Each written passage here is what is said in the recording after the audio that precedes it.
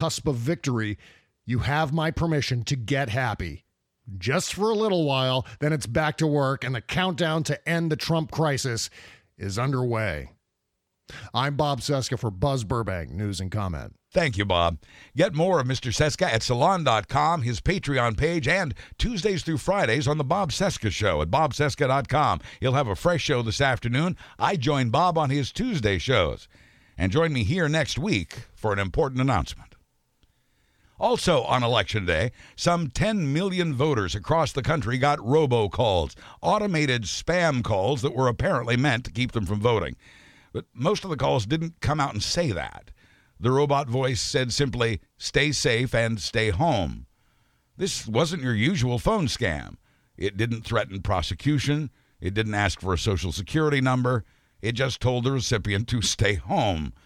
It didn't say why exactly. It didn't mention the election in most cases. It didn't mention the pandemic. It just said stay safe and stay home.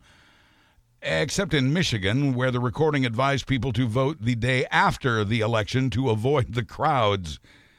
And the robot kept calling the same people over and over again. One victim says she took it as a message to stay home instead of going out voting.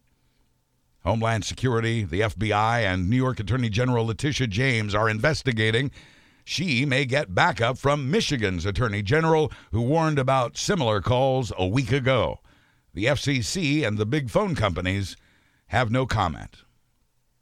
Republican voter suppression efforts did not set well with a 46-year-old former Marine named Sean Horgan, who's been serving as an in-person volunteer for the Biden campaign. It's the first time he's done something like this for any candidate. He's registered as an independent. But Sean told the Washington Post, "I served in Iraq in 2005, 2006, where our job was to make the election safe for people to get out there."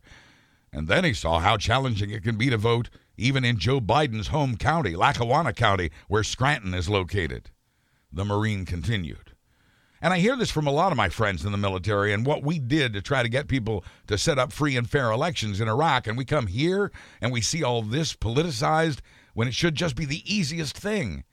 If anything, says Sean, the United States should be a beacon for how elections are run.